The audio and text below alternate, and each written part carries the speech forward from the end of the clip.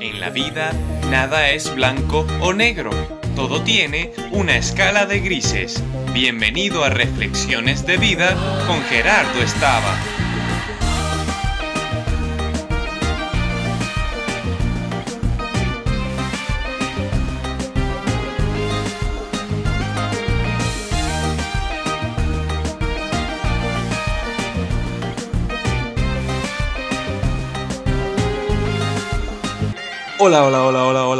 Hola. Yo soy Gerardo Estaba y bienvenidos sean todos a la primera emisión de este programa llamado Reflexiones de Vida. Como podrán ver, como podrán escuchar la música, la vibra, la emoción, esto no va a ser un programa típico de reflexiones, de esas de que dirían, por ejemplo, seguro ustedes dieron play a este programa y pensaron que van a escuchar esto, algo como estas son Reflexiones de Vida con Gerardo Estaba. Si estás triste, consejo número 1, suicídate.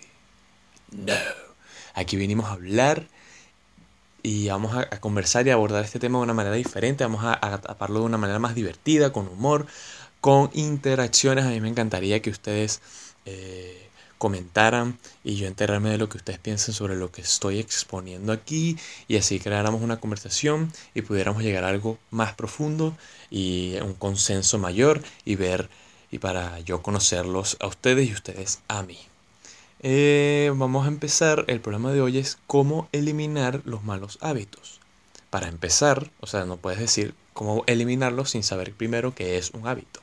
Un hábito es una acción que uno repite habitualmente, por eso habitualmente, prácticamente todos los días, y lo más importante es que uno no lo piensa, uno simplemente lo hace, uno lo repite. Un hábito puede ser, como seguramente se les vino a la mente, el lavarse los dientes. Uno va y se lava los dientes de la misma forma, a la misma hora, todos los días, cuando se levanta, al mediodía algunos, y para dormir otros, ¿no?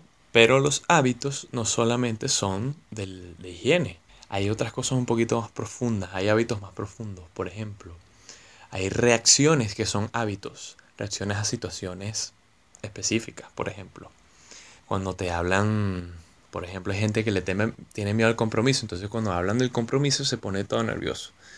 Y siente como que y se queda sin respiración y se tensa todo. Bueno, eso también es un hábito, y así como es un hábito, es cambiable. Todos los hábitos son cambiables, así como alguien que nunca se lavó los dientes y de repente le salieron caries y tuvo que agarrar el hábito de lavarse los dientes. Asimismo, una persona que se asusta por el compromiso es un hábito y puede arreglarse y dejar de sentirse así cuando hablen de el compromiso. Ok, ahora, ¿cómo los eliminamos? Bueno, ¿y cuáles son los malos hábitos, no? Bueno, los malos hábitos son aquellos que mortifican tu vida diaria, porque ya que son hábitos y tú los repites todos los días, eso que te mortifique es un mal hábito. Entonces, ¿cómo identificamos un mal hábito? Por ejemplo, vamos a agarrar el ejemplo de la persona que se pone nerviosa con el compromiso. Cuando de repente la novia de él le dice algo sobre casarse, él de repente siente que le falta la respiración, se le aceleran los latidos, no tiene habla, se queda mudo y no sé, vamos a decir que le sudan las manos.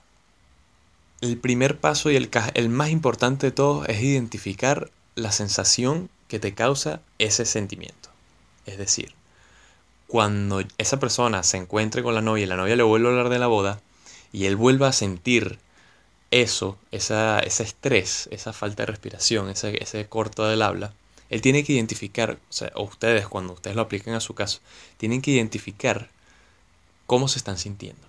Tienen que identificar, hacer un stop y decir, wow, mira cómo me estoy sintiendo. Estoy sintiendo esto, tengo la tensión acelerada, la palpitación acelerada, no puedo hablar, estoy sudando. Ok, esto es lo que siento, pero esto es lo que quiero cambiar. Entonces, una vez que lo identificas, tú mismo conscientemente, porque tú eres el dueño de tu mente, echas a un lado ese sentimiento, todo ese prejuicio que es el que te tiene así tenso, y respira profundo y bótalo. ¿Ok? Vas a identificar la sensación y vas a reconocerla, vas a sentirla familiar y vas a decir, ok, esto que estoy sintiendo ahorita no lo quiero sentir. Entonces tú mismo conscientemente elimina esa sensación y bótala para un lado. Eso no quiere decir que la próxima vez que te abren de compromiso ya no vas a sentirla. No. Como un hábito, los hábitos se toman y se aprenden de a poquito, con la práctica. Entonces, cada vez que te encuentres en una situación estresante o en una situación en la que no deberías reaccionar como reaccionas, sino que te entran unos nervios locos, simplemente, ok, aguántate un momentico, haces stop al momento, identifica la sensación y dices, ajá, me están hablando de esto y mira cómo me estoy sintiendo. ¿Esto es normal? No. ¿Yo debería reaccionar así siempre? No. Entonces, esta sensación que tengo ahorita la voy a respirar y la voy a cambiar por una más favorable. El compromiso no es tan difícil, es simplemente una palabra. Ya yo definiré de qué va este compromiso con mi pareja, o voy a darle un nuevo significado a esta situación en la que estoy, sea el problema particular de cada quien. Esa es como, digamos, una vida que a mí particularmente me ha ayudado muchísimo. He cambiado varios hábitos poco a poco. O sea, no crean que es así de fácil de que una vez lo haces y no te vuelve a aparecer la sensación cuando vuelves a la situación estresante. Créame que si pasa, vuelve a pasar, te vuelves a estresar, pero lo importante es que tú vuelvas a identificar ese sentimiento, respires profundo y lo eches a un lado y adoptes maneras positivas y nuevos pensamientos positivos para reemplazar a esos feos que estás y esos entrometidos que tienes en la mente en el ahora. Bueno, sonará muy cortico mi discurso, pero créanme que es bastante efectivo. Me gustaría saber qué opinan, comenten, díganme si les funciona, díganme si es muy corto, díganme si necesitan oír más.